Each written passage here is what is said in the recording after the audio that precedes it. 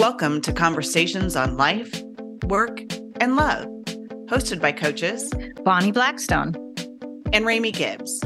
Our focus is to give voices to Gen X women and help them achieve a well-lived life. Good afternoon, Ramey. How are you today? Doing good, Bonnie. Good.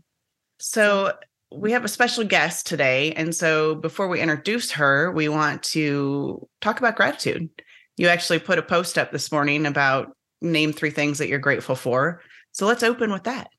Definitely. Yeah. It was really on the forefront of my mind this morning because we had a bit of a challenging weekend here at the Blackstone residence. The little one has been sick all week. The hubby just had knee replacement. So we've been cooped up together all week and tensions were a little high. We muddled through it. We're all okay. Everybody survived. Nobody was thrown off the balcony. But this morning when I woke up, I got up about an hour before the boys did and just stood in my big window overlooking the water with my hot coffee, and the fog was laying just right between the water and the blue sky, and birds were singing. And I just had this moment of joy and peace and just let that joy and that gratitude just sink in. And it just felt like a reset, Yeah. New day, fresh start, so Mondays are good for that too. Yeah, totally. I mean, sometimes they can feel like your hair's on fire, but today I just felt really renewed. Let that, go, and grateful to have that chance to get up and start again. So how about you? You had a big weekend. I did have a big weekend. And, when I read your post this morning, I was like, oh yeah, I have a lot to be grateful for right now. And it was a very loving weekend. So it was my husband and I celebrated our 10-year anniversary. And as you know, and as our guests know too, that it's been a little bit of a hard fought 10 years, but I think we're both at a really good place right now where we both have committed to making it work and working on ourselves, and together working as a couple too. So that's we've really made that commitment. And so it's really starting to show up, and it was really neat to celebrate with, so there were 12 of us total. So 10 of our friends, 3 of them came from out of state, and then 1 came from Houston. So it was just really, really neat to be surrounded by a lot of love, and it was very cool. So very, very cool. Yeah. That's really, really a very grateful feeling. And then we also made a huge investment in a vacation that we've been planning since 2015, and it keeps getting derailed. So we're going to Ireland. Woohoo! Yay. Happy dance. That's so cool. Yeah. Super excited about that. So so great weekends, and things just are feeling good, and the momentum seems good. And so it's a good time. And today is a great day to bring in our joy activator.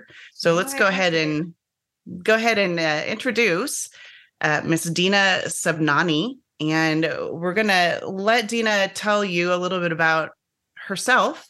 So do your introduction, Dina, as you would like to be introduced.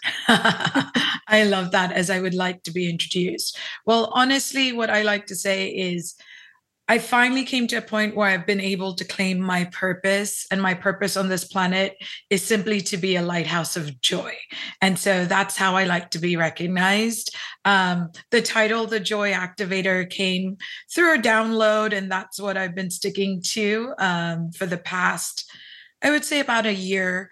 But honestly, I've always been the happy chick. If you got to know me when I was younger, and I'll tell you a little bit about myself. I was born in the Philippines, raised in Hong Kong, lived in LA, New York, San Francisco, and Dubai, and have been in South Texas now for almost 7 years. And it's been quite the journey, if I do say so myself. But growing up, I always saw things, like people would say, with rose-colored glasses. I had the ability to find magic in the mundane, if you say, if I can quote that, to find magic in the mundane, and just little things got me excited. And it was an interesting upbringing. I went to private British schooling in Hong Kong. My parents were both there. I'm Indian by ethnicity. So my parents moved from India to Hong Kong for work opportunities, and they raised me and my brother over there. And it's been quite the journey ever since. I've had itchy feet and traveled the world. I'm at, I think, 28 countries now, with many more to go. Wow. Nice. That's amazing. Yeah. Yeah. Yeah. Well, good. So go ahead. Keep going. No, I love podcasts. It's like, no, you next. No, your turn. Yeah, go. Yeah. It's kind of like happy hour. Yeah. And that's funny that you say that, because that's my signature workshop that came to be. It's called the Happy Hour Workshop. Oh, very cool. Yeah. And that's like a new workshop that I developed probably 8-9 months ago. But if we go back to the beginning, one of the questions you had sort of preempted me with in the email was, tell us about your spiritual background. Yes. And the funny thing is, I grew up in a very spiritual household. Though I'm Hindu by religion, my parents weren't very religious people. My dad was highly spiritual. He followed a guru, Nirankari Baba, and Nirankar means formless. So I grew up with a belief in a formless creator of all that is. Okay. And our religion was love. We saw the divine in one another. Namaste, and you bow to the divine within, and you clasp your hands. But when you take it back to the olden times, you would really reach down, and if you're going way back, you would prostrate yourself in front of your guru or a religious figure, like put your head to their feet, which meant removing the ego. When we meet each other in spiritual congregations, we bow down and touch each other's feet in the same theory. Like, there's no ego. So you could be a judge and you could be the bathroom sweeper, and it didn't matter, because the tenets of the spiritual way of being that we were don't judge other people based on their caste, color, creed, what they wore, what their job duties were. Always do what you were sent to this planet, your dharma. I don't know if you are familiar with that word, dharma. Yep. It's living your purpose. So it's very easy to be a spiritual being if you renounce everything and go off and live into the mountains of the Himalayas and sure. Right? It's easy. Yeah. Then there's reality. But reality is, if you're here and you are a wife, a partner, a mother, a business owner, stay in that lane and understand we are spiritual beings having human experiences, and that's the experience you're here to fulfill. And so I grew up, when people were sick, they would come to my dad. So my dad was, I guess, a preacher of sorts. We'd have spiritual gatherings in our household every Saturday. People would sing some hymns, share a few thoughts, and then my dad would do the sermon. We call it satsang, a gathering of few people speaking the truth about the creator. And so people would go to him for everything, right? Counseling and ask advice. If people were sick, my dad would say, hey, give me a glass of water. And in Indian households, a lot of us have silver utensils made out of pure silver. So we had a silver cup. My dad would pour water in the cup, pray over the water, and then ask them to drink. And now you fast forward, and there's Dr. Emoto's studies on water and the words we speak into water and how they can create actual different crystals. Like if you're speaking love into water, you get these beautiful snowflakes. And then if you're speaking hate or war, unkind words, those formations, once you freeze the water, they don't form these beautiful snowflakes. They look like just a mess. And we're 70%, 80% water. And so understanding these concepts at a very early age, I actually thought everyone knew these things. And when The Secret came out, I was like, why is there such a big hoo-ha about this? Like, doesn't everyone know this stuff? Yeah, we create our reality.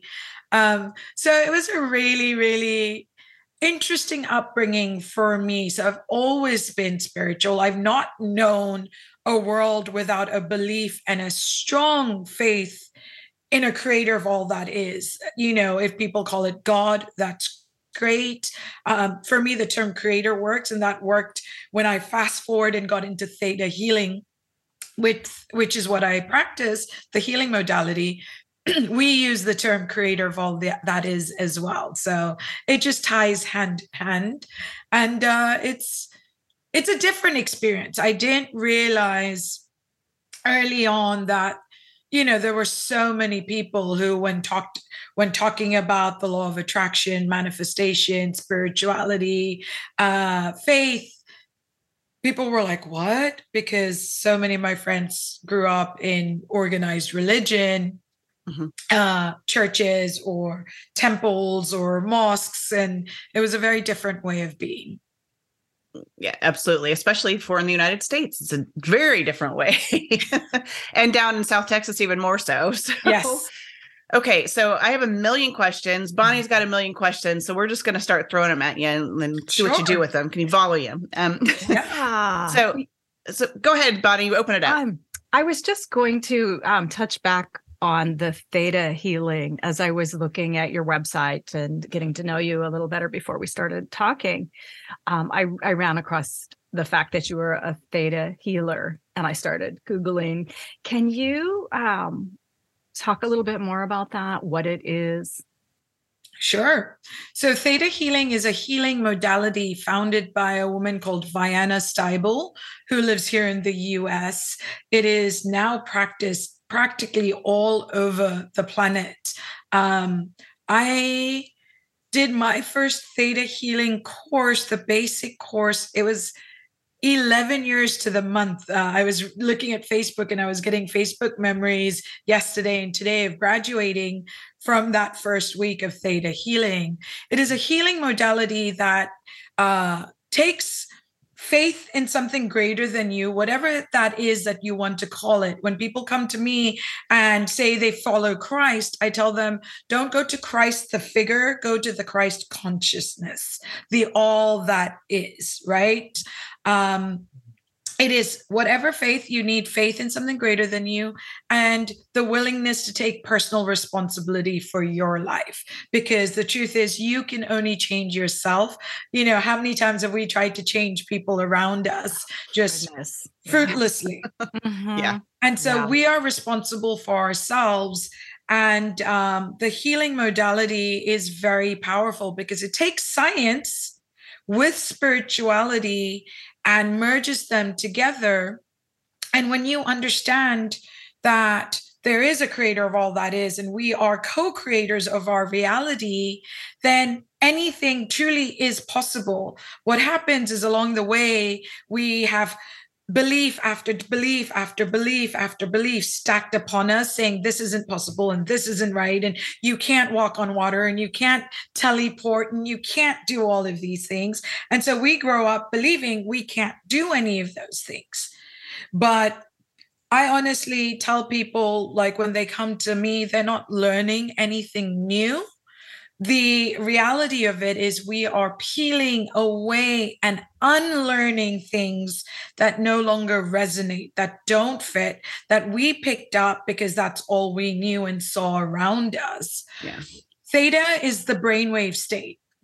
So when you are in beta, which we are right now, we're speaking and we're conscious and our brainwave activity is more, you know, it's more active. Then you go into an alpha state. And so Reiki, hypnosis, healing modalities of that form get you into a more alpha state of mind where you're more relaxed and your mind is more receptive. Theta is the next level. Your brain waves slow down to like 4 to 7 megahertz. And that is creative consciousness. That's that feeling when you're just falling asleep or you're just waking up and you're not quite fully awake, but you're not quite fully asleep. Mm-hmm. That's when you can tap into pure potentiality. And so in theta healing, you learn how to get into that theta brain state through a very simple meditation that you practice initially over and over and over again before you work with a partner. And then you sort of set yourself a default that, hey, creator, it's commanded that I go into theta, and you get yourself into that space. And so in that space, I'm able to get intuitive downloads. And my role, it's a theta healer. The term healer is so vague to me.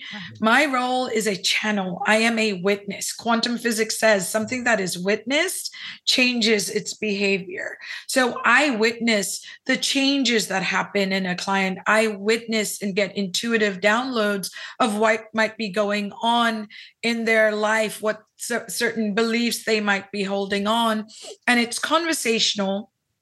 And there's energy work involved. We get back soul fragments. We clear psychic hooks and energetic attachments, give love to you from the very moment you were conceived in your mother's womb. And all of those energetic activities I do in the first initial session. And that's where I see things or hear things or just have a sense of knowing of what might be going on with the client. And then you go through a conversation and you dig for the bottom belief, the root belief that's in the way of them living the life of alignment that they want to be living. So it's really, really powerful, powerful work. And we all know, we all are healers, we all are coaches. There's nothing new in this world. It is just different interpretations, and you find what you resonate with. So some people, like Dr. Joe Dispenza, he talks science first and gets really into the brain and talks about going into theta and all of that.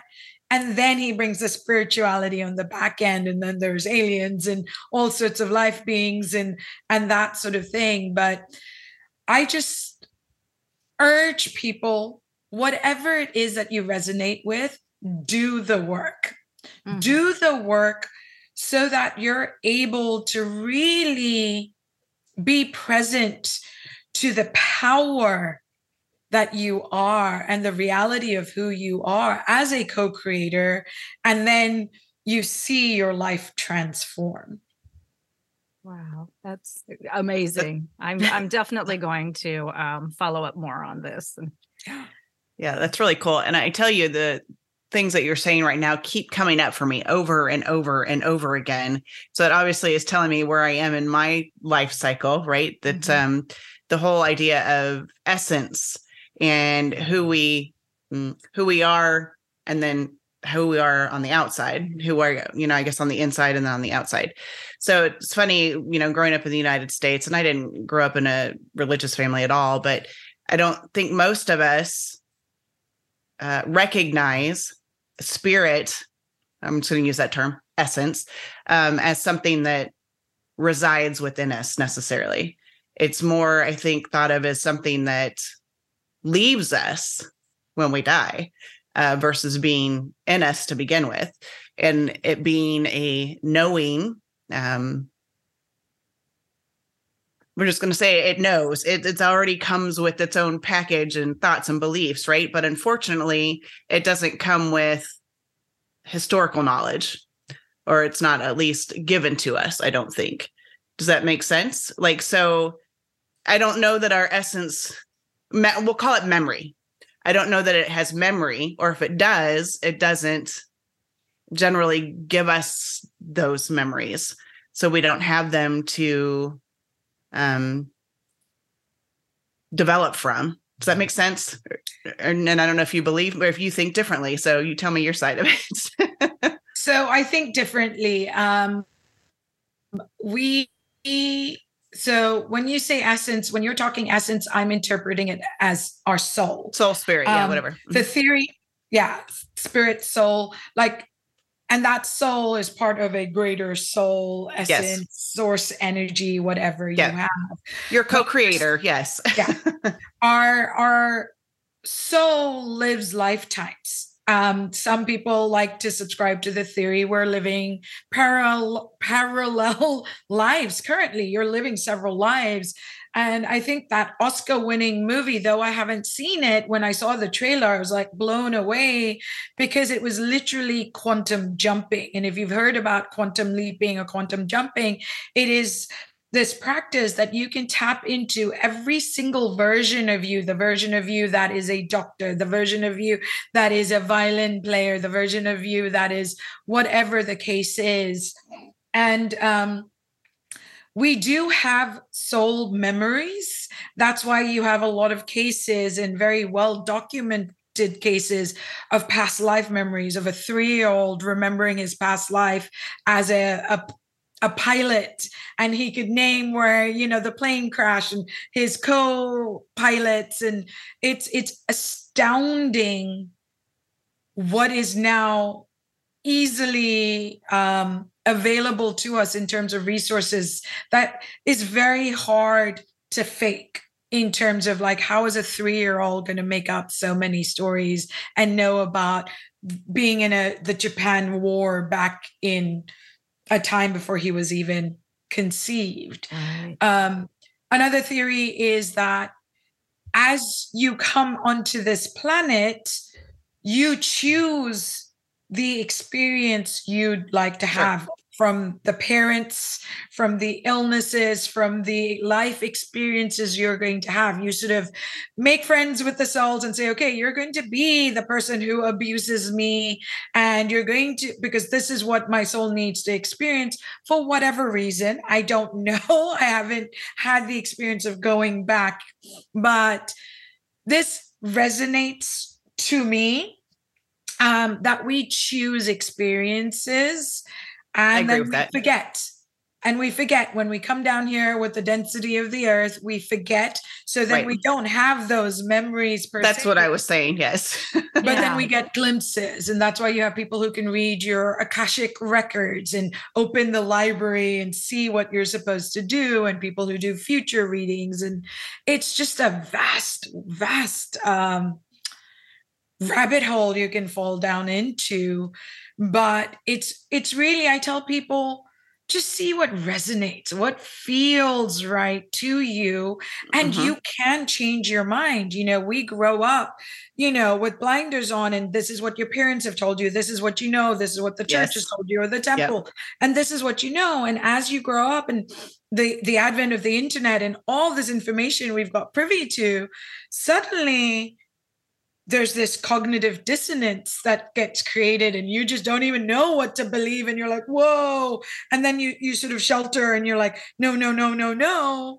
And then when it becomes like just too pertinent and relevant, then your beliefs start to change. You have to like, hey, we can fly to the moon, right? Hey, this is a possibility. And people have had to let go of disbelief, because when new evidence has come into light that is unrefutable, what are you supposed to do? You then accept that new into your belief system. Sure. Or you keep fighting it. Or you keep fighting and you stay stuck and you resist, and then that's the path you choose to take. Right. God bless you. Yeah. Right. Right. What do you think that moment is in most people, in your experience, where that window of enough is enough? As you're talking, I see the natural pureness, the natural joy that we're brought into this beingness. You know, we all have this tendency to be, we're born happy. Okay. So that it closes. And where do you see in your experience where people start to want to unravel that and open up that joy portal? so to speak? It takes awareness. So I'm finding, and I attract clients to me that are not in that victim mindset that life is happening to me and everything is everyone else's fault and they've given away the remote control of their life to someone else to push their buttons. People, either they have a spiritual awakening. A lot of people I know go through, and it's a term that is used, the dark night of the soul, or something that's really intense, where then they come into an awareness of there is something better out there, or God, creator, Christ, whoever comes into their beingness, and they have this so-called spiritual awakening.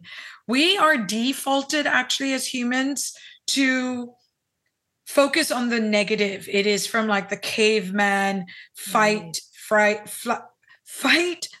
or freeze responses, like saber-toothed tiger. So we've always had that propensity towards the negative, the fear of what's going to happen. And that's why the news works so much. It's that sensationalism. And so we have a default towards a negative bias. And so the thing I tell people is you have to create the habit of happiness and flip that switch. So you're flipping the switch and defaulting to joy. I had a potential client, when she called me up, we spent an hour on the phone. She was looking into working with me and she just had questions. And then the final thing she asked, she goes, "Can I ask you one last question?" I said, "Sure." She said, "Dina, are you always joyful?" And I laughed. I was like, "Shit, no." Right. I'm human. I have my bad days, I have things. Shift happens to all of us, right? Doo-doo will occur in all our lives. And the more we come to terms with that and say, hey, this is to be expected, right? And to be expected, young grasshopper, right? Then it's not so much of a shock. But I told her that, look, I have bad days. I have, I get upset about things. Things might not go my way, but I have learned to accept, acknowledge, and appreciate that emotion, be with it, and therefore it doesn't stay with me that long. And then my default goes back to joy. And that's what we have to cultivate. Happiness is a choice, right? You see these signs. That I have one right in front of me that says choose happy. And we have to keep making those choices moment by moment, day by day, week by week, month by month, till it becomes our default. And the habit, basically, right? Yeah, I was going to say it's like cognitive behavioral therapy. Yeah, it's the same thing. It's understanding that you may not be in control of your situation, your environment per se, but the one thing that you have 100% control over is the choice that you make. You can either react to life or respond to life, right? They say 99% of life is 1% of life is what happens to you. 99% of life is how you respond to it. Sure.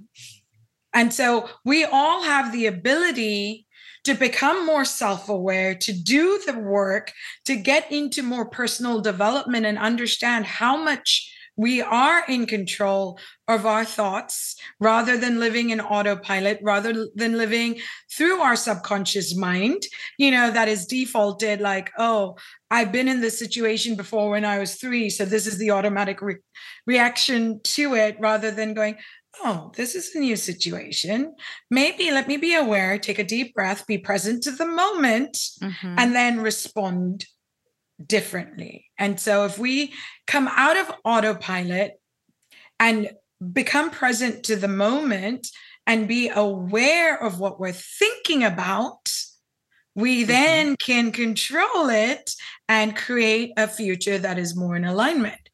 But what happens truly? We wake up in the morning, we get up, we go do our same routine, brushing our teeth, washing our face, grab the coffee, get into the car, get to work, shake our head and go, oh, how did I even get here? Because you take the same route. Yeah, sure. And you've got those neural pathways that have already been created, and you get to work and you're like, whoa. And then most of the time, either our thoughts, we think 50, 60, 70,000 thoughts in a day. And so our subconscious mind is great to help us process stuff. But what generally happens is either we are staying in the fear and worry of the past, what already happened, and reliving it in our brain, or we're in the fear and anxiety of what is yet to happen.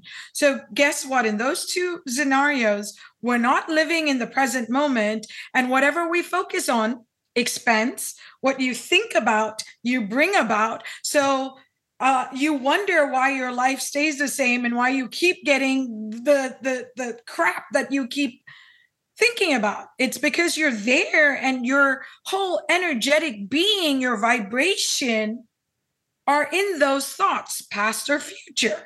Right. So when enlightenment, what is enlightenment? It's just awareness. It's be here now, right? Yep. And so when you're like, oh, what am I thinking about? Is that serving me? I tell my clients, if that thought's not serving you, press that delete button, get rid of it, and it's reframing, right? It's reframing and creating a new belief that's more in alignment. Absolutely. So do you run into a lot, because you often hear people say, I'm looking for happiness. I'm waiting to be happy. I'm waiting for this to happen so I can be happy. How do you, with that initial piece, get people to get past or realize that happiness lies within you and it's not outside of you? Yeah. And it's the biggest thing, right? Those are the retail therapy makes you happy. I mean, it still makes me happy, right? If I'm stressed and I'll go walk around a store, buy something, and momentarily I feel happy. Sure. But I explain it to people. I was like, what would make you happy? Oh, if my child got a great grade in high school and got into college, great. And so they did that. And then, oh, well, then they have to pass college and get really good grades so they can get a great job. And then what happened? Or just reflect it on yourself. Yeah, then I'll be really happy. And then you get that great job. And then it's like, ugh. Then, okay, I'm going to get married and then I'll be happy. And we're constantly. And so it's awareness that, hey, it's not in the pursuit of happiness that you have to find joy in the journey. And yeah, absolutely. And it kind of made me think of that whole idea of Christmas. There's that whole lead up to Christmas, and you're like, oh, Christmas is such a happy, yay, yay, yay. And then it's over. Yeah. And it's that, and then, okay, so now what? And so many people go into the doldrums and they just, burn out and for weeks, months after Christmas, because it's such a lead up, right? And then a letdown. So it's the same thing as you were saying with anything. Oh, I'll be happy when, I'll be happy then, and then it happens. And did it really make you happy? Because again, it's an external thing happening. And people are waiting. They're waiting, and they're not realizing that they're losing out on the present moment. So it comes back again to being aware of what you have. Only when you are grateful for what you have now can more come into your life. Because if you're saying this is crap, this is crap, this is crap, and you're expecting that's what you're attracting, more, right? Yeah. Yeah, it doesn't work that way. It's, Einstein's definition of insanity, doing the same thing over and over and expecting a different result. Yep. Wow. Where have we heard that before? Huh? Right? Yeah. So it's the same thing, but that's why. So I was always a happy chick. My dad, when I was maybe 10 or 11 years old, me and my dad were best friends. He was my spiritual guide, my mentor. People were like, Dina, would tell my father that you're spoiling Dina. And he was like, how? He just spoiled me with love. He was the motherly figure in my life. My mother wasn't that figure to me. My dad was that nurturer. He was a Cancerian, loving man, and poured into me in that way. And we'd go for little daddy-daughter lunches, the Aw. local hotels buffet. And I remember one time, I think I was about 10 or 11 years old, and he told me this. He said, Dina, this entire world was created just for you. You are the director, the writer, the author, the superstar, cinematographer of the movie of your life. You get to choose what you want to see. You want to see a tragedy, you want to see a comedy, you want to see action adventure movie. You get to choose that. And I was like, wow. And he goes, one more thing. I was always the happy, bubbly girl. He goes, don't let anyone steal your bubbles. Don't let anyone steal your joy. You do whatever makes you happy. He goes, as long as you are not intentionally trying to hurt someone or doing something with the intent of making someone else happy by choosing your joy. Now, if someone is miserable because their cultural beliefs are a certain way, and I was living outside the cultural norms of being a good Indian girl, and they were getting upset about it, that wasn't my responsibility. That was their belief systems. Sure. And so my father just ingrained it into me, saying, choose your joy. And I've always done so. And so that's amazing. Yeah, I always say this, and you'll ask people around me who I grew up with, I always say I am such a blessed child. And I really do count my blessings. And people are like, why do good things always happen for you? And I'm like, look, we're all blessed. We're all truly blessed. I just constantly have the awareness of how blessed I am and choose to be grateful for it more often than not. I mean, I have gone through so much hardship in my life that people don't know, because they see the smile on my face and they see my energy. But at 13, I started developing little scabs on my elbows and my knee and the back of my head, which then developed into full-blown psoriasis, where head to toe, I looked like a third-degree burn victim.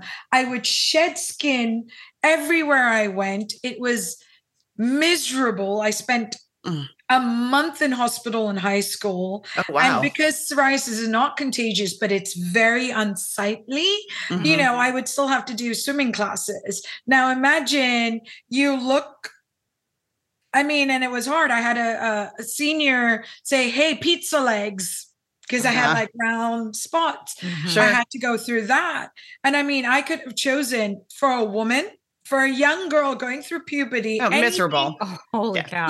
That does with our body image we're already going through a tough time. Imagine, I could have been suicidal, never left my house, miserable, unhappy, you name it. Yeah. But because of the grace of the Creator, the Father that I had, and the realization I get to choose, it didn't really deter me. I do remember, even in my 30s, I was living in Dubai and I wanted to go out to the club, and I had to wear a turtleneck and like opaque tights. I couldn't wear what I wanted to wear. And that was for a good 2/3 of my life. Yeah. Till I moved here, till I got onto a biologic and my skin cleared. So I went through that. Then I lost my father on his 60th birthday. I held my father's hand as he passed. He was my bestest friend. Yeah, that's so hard. I literally had to go choose the coffin. I went to India, to the Ganges, with my brother to do the last rites, which generally the men do. So I went through that. Me and my mother, God bless our mothers, we did not have the best relationship. It was cats and dogs. She didn't understand me. Hindsight is 2020. I then understood she was a rebellious one, just like I was, like a free spirit, where she didn't want to have the arranged marriage that when she got married to my dad, then she had to have the children that she probably wasn't ready to have at that time and wanted to live this free life. And so as I did my work, the understanding of where she was coming from got much easier. She, at the same time I lost my father, she lost her husband, her her rock, her strength. And he allowed her, as an Indian woman, we were supposed to be like conservative and, demure and shy. He let her be her own person, which really irritated, the society around us. But she got to do what she wanted to do. And when he passed, she became half of who she was. And that spunk disappeared because he was her biggest supporter. Aww. And then I realized that because I had such a close relationship with my father as father-daughter, there was still some jealousy there, right? Sure. And all these things you realize later. Me and my mother have a much better relationship now. They're still moms being moms, and I might be 49 right now, but mom's still going, D, are you doing this? And D, what are you doing? And it's just, but I'm able to know that it comes from a place of love. Yeah. Relationship issues. Oh my goodness, did I pick real winners? And so I've been able to go through that. And so when I work with clients, I'm really able to empathize because I've gone through very similar situations, imposter syndrome, financial issues, like you name it, right? And having the awareness that I get to choose to change it. I get to choose. It's my choice. And it takes time. We like sitting in our doo-doo for a while. And of course we do. Yeah. Eating the ice Feel cream. sorry for me, yes. Yeah. Mm-hmm. Yeah. All right, so I have to ask, where's mom now? Is she in India? Mom is in Hong Kong. She's in Hong Kong. Okay. Yeah, so home for me is Hong Kong, and mom's still in Hong Kong. Okay. She's visited me once here, and I'm hoping to go back in the summertime to visit after several years. With the hiatus of COVID, right? Yes. So okay, now, and I have to ask, you lived in all the big cities, you're an international girl. How in the world did you end up in South Texas? I know, right? It's so funny. 2015, I was back home. I had 2012, I had ended a 5-year on and off relationship that just wasn't the highest and best. That threw me into theta healing. I had gone back home to Hong Kong. My mom, bless her heart, said, I was Googling courses. A friend of mine said, go to Dubai, come to Dubai, I'm teaching it. And I was like, Dubai is way too far. I used to live there, but I'm like, I just got back to Hong Kong. There was a course in Thailand that I Googled, didn't know anyone, randomly. Mom said, okay, go, I'll pay for it. Did the basic advanced manifesting in Thailand during 2 weeks. And then the instructors, a French guy and an Italian guy, were like, Dina, we're in a month, we're doing the 3-week intuitive anatomy course, which is every single day, 15 days of healing. I was like, oh, I can't do that. Mom just paid for this. I'm, whatever creator wanted me to do the intuitive anatomy course. So I did that. I came back to Hong Kong. Friend of mine was creating a healing center. And so the theory was that I would start doing healing sessions. And I did a couple. 2015, so I was living in Hong Kong. 2015 came and I was like, I need to go to the US. I had a green card and I hadn't come back for a bit. Mm-hmm. So I said, I'm going to go. My dad's guru, when my dad passed, through, again, a series of just divine synchronicity, I ended up at 27 spending a couple of months in India at my guru's, they call it a bhavan. It's just where people come and they visit and the guru lives there and things happen there. So I just lived there and became part of the furniture. And without any, and before I knew who the guru was and knew my dad, I wasn't really into it. I just understood it, but it's whatever. But after living and traveling and seeing the hundreds and thousands and 500,000 people coming just to get a glance of the guru, like his car would pass and they would take the dirt from where his tires passed, and that was their connection to him, where I had direct access. It was wow, incredible. So I was part of the furniture. I was like one of the family. I went around everywhere. I got to travel and go to the big events they did and saw just the grace, just that's the word, grace. So I had that grace. And so my guru was traveling to Australia and New Zealand at the beginning of 2015. And I was sitting with one of my cousins and he said, Dina, I heard that, Babaji is going to be in Australia and New Zealand. Are you going? I go, I wish. I didn't have the resources at the time. And I go, and then, my best friend's getting married in Dubai and I have to be at that wedding. And he's like, okay, book your trip. Just book it and we'll take care of it. And I was like, what? So not only did I get to fly to Australia and New Zealand and spend some magical moments traveling around with my guru, I went to Dubai, wedding, came back, and then I heard there was going to be a youth conference in Calgary in the summer where maybe Babaji would be coming. So I was like, look, I haven't been to the US for a while. I need to go get my passport stamped. So I came, and it was supposed to be a 3-month sort of vacation, summer vacation. Mm-hmm. Almost 8 years later, I'm still here and went back twice just to visit. But it was just a series of events. I was traveling around with the guru. He literally went from East Coast to West Coast to Michigan to Toronto to Calgary to Niagara Falls, everywhere. And I was at that time, again, divine grace, I would get airline flights for $30. And I was traveling around with my one suitcase. Guru left. I spent some time with my aunt in Chicago. And then my aunt who lives here in South Texas, they own a nonprofit called Infinite Love, which is a community center for healing, meditation, upliftment. And I was in New York. She called me and she said, I want you to come and be a speaker for Infinite Love. Come, speak, do a guided meditation and come visit us. And I was like, when? She goes, oh, we can find a flight for you on Wednesday. And it was like Saturday. I'm like, what?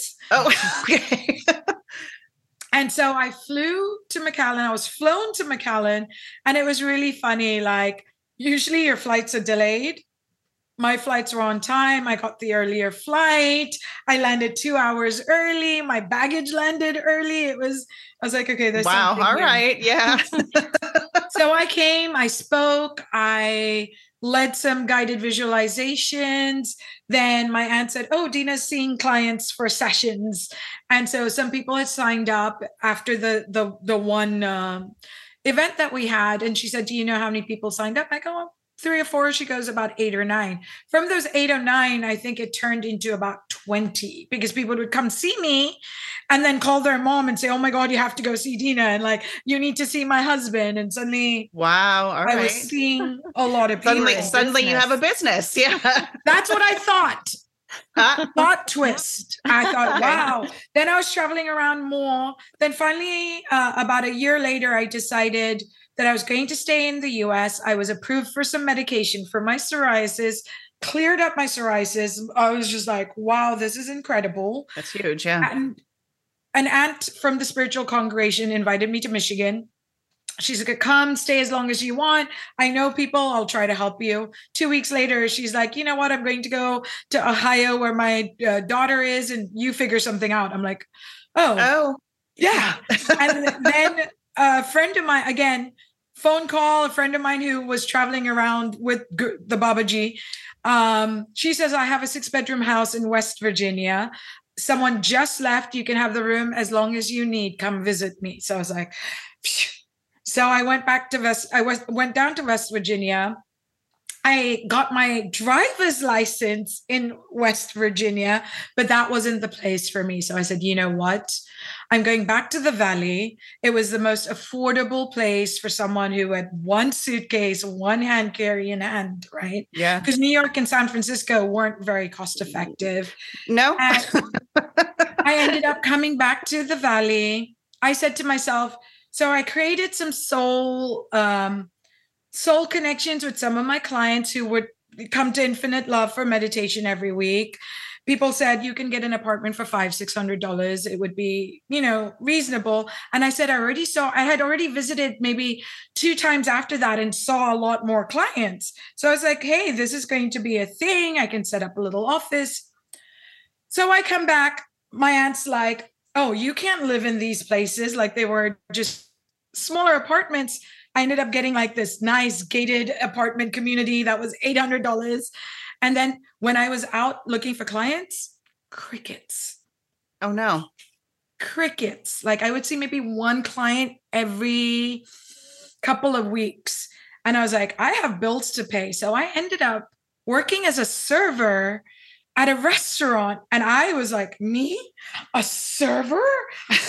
After all these adventures and everything else, yes. I obviously had a lot of limiting beliefs in my head about, roles. And I asked my aunt and uncle here, I said, do you guys have any issues if I become a server? They're like, we don't, but you obviously do. And I'm like, and I was like, I don't even know if I would have gotten the job or not, but I did. And I ended up working at a very nice restaurant down here for 1.5 years, and the who's who of town used to go there. And everyone used to ask. So I had a fairly strong English accent, and people would be asking me, where are you from? And I'd say, LA, New York, blah, blah, blah. What are you doing in the Valley? Like, it was synchronicity. I had one of my clients when I was visiting tell me, Dina, you're going to find a guy here. Your partner's going to be from the Valley. And I was like, whatever, like there's no way. And lo and behold, I've been dating my boyfriend for the past 6 years, almost. It'll be 6 years in August. We've been together for that time. So I did find someone here. All right. Well, good. And I ended up here, and one of my friends who was also part of our congregation, he goes, at that time, there was a lot of, this was 6.5 years ago, a lot of stuff about the border and Trump and this and that going on. And one of my friends are like, Dina, they needed your light down here.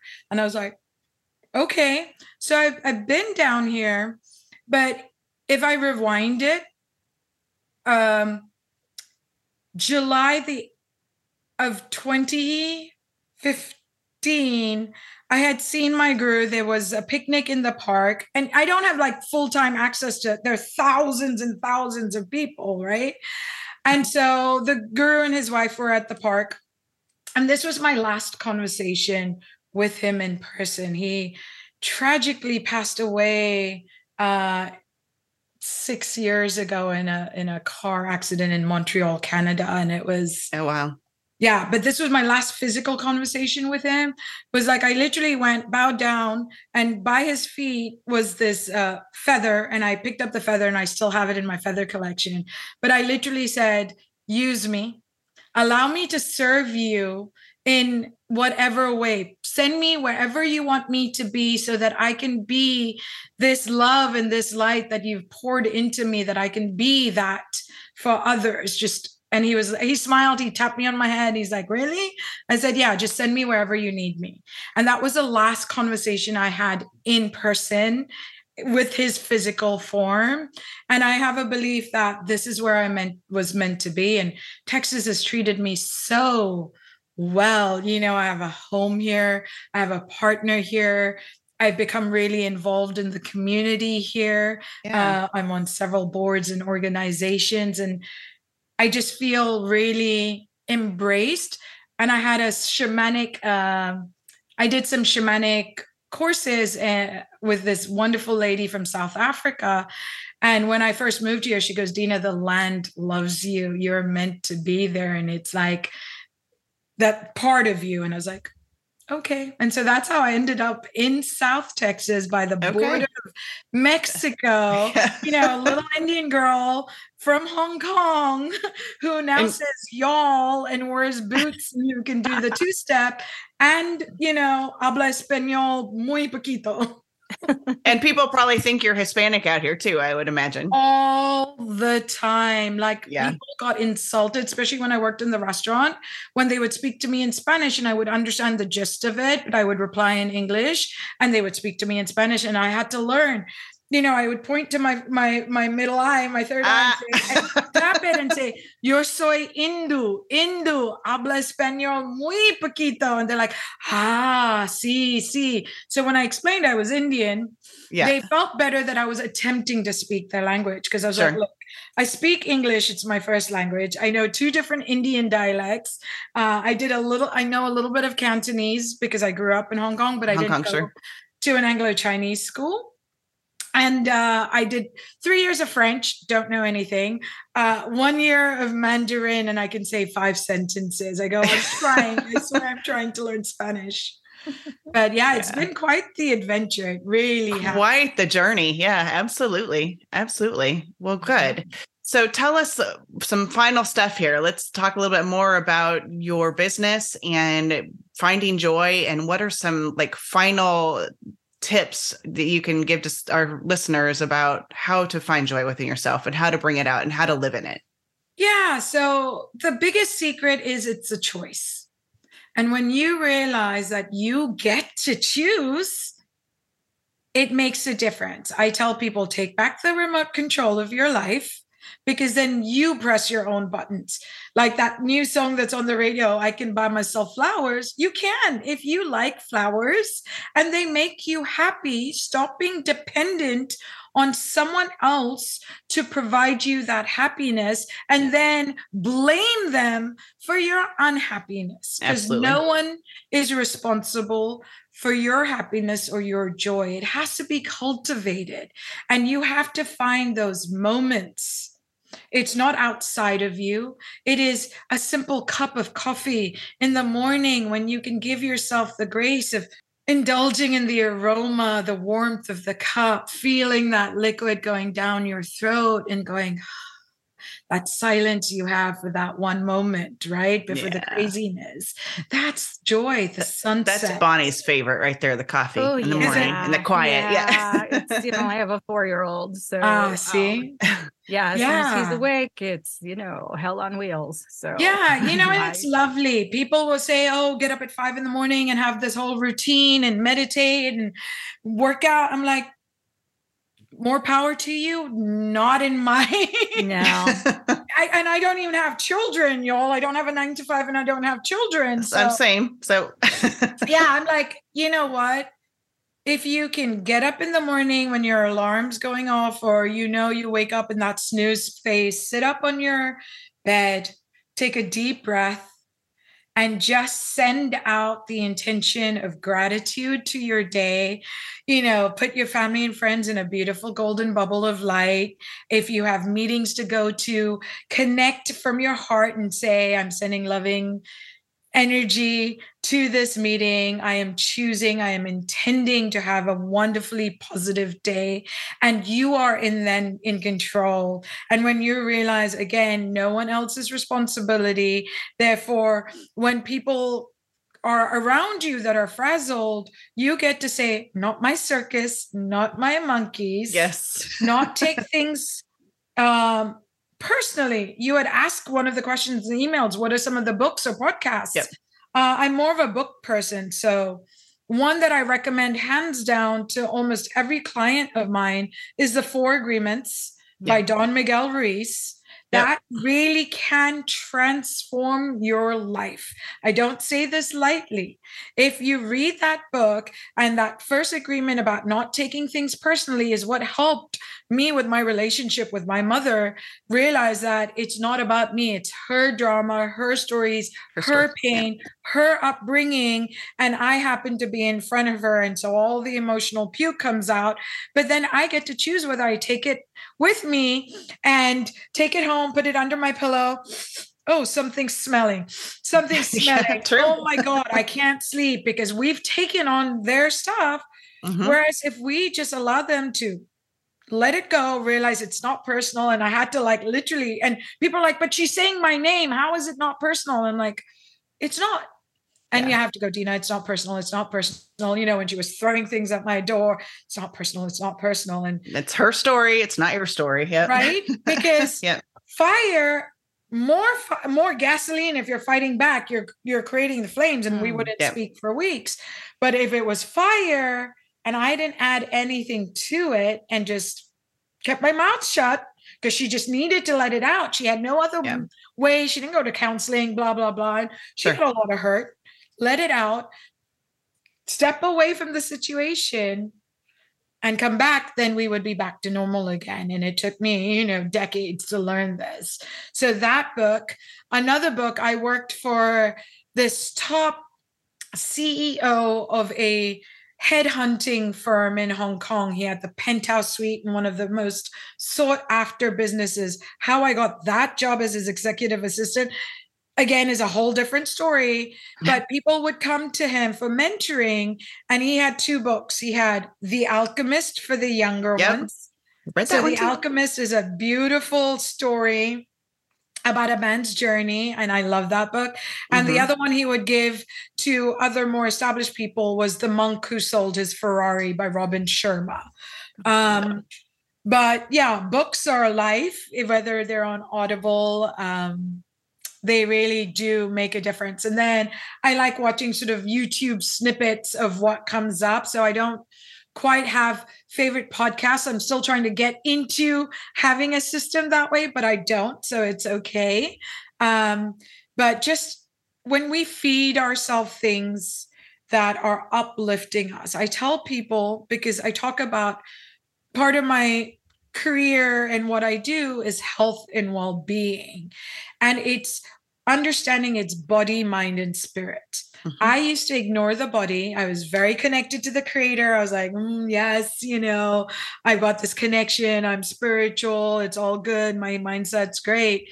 Ignored the body, realized that if I continued going the way I was going and looking at my family history, diabetes, hypertension, high blood pressure, all of the fun stuff, I was going to go down that same way. And what I realized, part of what I do is I'm an independent promoter of pure therapeutic ketones that put the body into a state of ketosis, diet independent, and being exposed to that community 4 years ago made me realize how important taking care of our body was, and that there are ways of doing so. And it makes personal development and science and biohacking and human optimization. So I'm so thankful for, again, that divine synchronicity opportunity that came my way to learn about the body. And so when I talk about diet, it's not only about the food that we eat, it's about what we're reading, what we're consuming, what we're listening to on TV, radio, who's around us, who are the people you're surrounding yourself with? Your are they influencers, lifting you up? Are you the dumbest person in the room, right? Are you like, whoa? So are you then having bigger dreams and bigger goals? Or are you surrounding yourself with the Debbie Downers and the naysayers and the negative Nancys, or who are pulling you back and saying, oh, don't dream that big. It's never going to happen. Be in reality, right? This is reality. Okay. F reality. That's not what, Right. It's like, sorry, I was like trying to be polite. It's like, what's another word I can use? Yeah, never mind. Yeah. It's like, if you can dream it, you can achieve it. Everything was started at a dream in someone's head, right? My birthday happens to fall on the same day as Walt Disney, and that man's imagination and impact on this world is astounding. And it begins with the energy we put into our thoughts. Your thoughts are pictures and ideas that you then put your perception into based on your stories. And then what we think, as I think, so I feel. We create emotional impact around those feelings and ideas and pictures. As I feel, so I do. We take action from that. And as I do, so I have. We then attract from what we're doing, thinking, and feeling. Yeah. So it's that mantra: as I think, so I feel. As I feel, so I do. As I do, so I have. And that's what I've been teaching and sharing in what I do right now. Is I'm a well-being facilitator. I do the theta healing. I see people on a one-to-one basis for soul sessions. And so my first healing course when I was 15 years old was a Japanese healing art called Mahikari. And I learned about energy and putting energy into the third eye while reciting a Japanese prayer. And so all sorts of different energy healing modalities, decades. It's not just in the past 10 years, it's 30 odd years of talking about these things, because my parents were much more open and this was very normal in our household. So I do soul sessions, and then I've started doing these well-being workshops. And what's been amazing is like the cities have been hiring me. So I've been able to speak for several cities here in our local community in South Texas. They're becoming more and more, especially after COVID, aware of the impact of mental health and well-being. Yeah.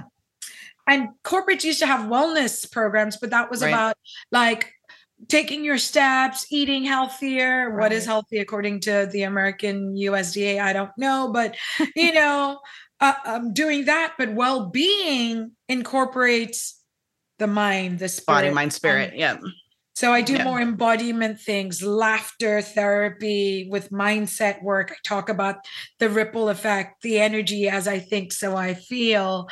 I do guided visualization. So it's my way of taking something that's really woo-woo to other people, making it super practical and taking it into the mainstream so that more people realize that they're in control and that leadership is responsibility, and your responsibility for the energy you show up with, right? And so when you're showing up with great energy, the ripple effect that you can make is great. So speaking on podcasts such as yours, conferences, looking for more opportunities to speak. I have spoken across the world, but really making this my career, which it's always been the vision. It just took me a very, very indirect, fun sort of roller coaster way to get to where I'm meant to be as the joy activator, as a speaker, as someone sharing, you know, and being that lighthouse of joy. Great. I love it. Yeah. Well, as we wrap this up, Dina, where can our listeners find you? Yeah, so they can find me on Instagram under The Joy Activator. I have a website, which is my full name, dinasabnani.com. I'm also on LinkedIn under my name, Dina Sabnani. Luckily for me, I think I'm the only one. So yay! I'm the only Dina Sabnani around. So yeah, there's a variety of ways they can reach out. Email is hello@dinasabnani.com. And I'd love to connect. I'm someone who just shares a lot of things on my social media, goofy, fun, serious, and thought-provoking. So yeah, I really appreciate the both of you. And I am so grateful for this opportunity to share a little bit about myself. Oh, perfect. Thank you so much. Yeah. Thanks for coming on. And we will make sure that we put all of your contact information in the show notes so people can find you. But again, just opportunities you're looking for would be speaking engagements, one-on-one coaching, anything else? Workshops? Yeah. So podcast interviews, or I write articles. Actually going to be released in a book that's coming out in June called Women with Healing Gifts, where I share actually a lot of the stories I've shared with you. I'm sharing it it's an anthology with other creative healing women from all across the world, actually. And so that book's going to come out in June. So opportunities just to share what I do, workshops, laughter, visualization, meditation, all of the good stuff. Perfect. Well, thanks again so much, Dina. We appreciate you. Thank you. Thank you, listeners, for hanging with us. And don't forget to choose joy today. Join us every Thursday for more conversations on life, work, and love. And when you're ready to find your own voice and your own path towards a well-lived life, we'd love to be your coaches. Reach out to us through our websites. You'll find me, Rainey, at renovatedrealities.com. And you'll find me, Bonnie, at bonnieblackstone.com. Thanks for hanging out with us. And if you enjoyed today's episode, please be sure to review, rate, and follow us on Apple, Spotify, or wherever you listen to podcasts.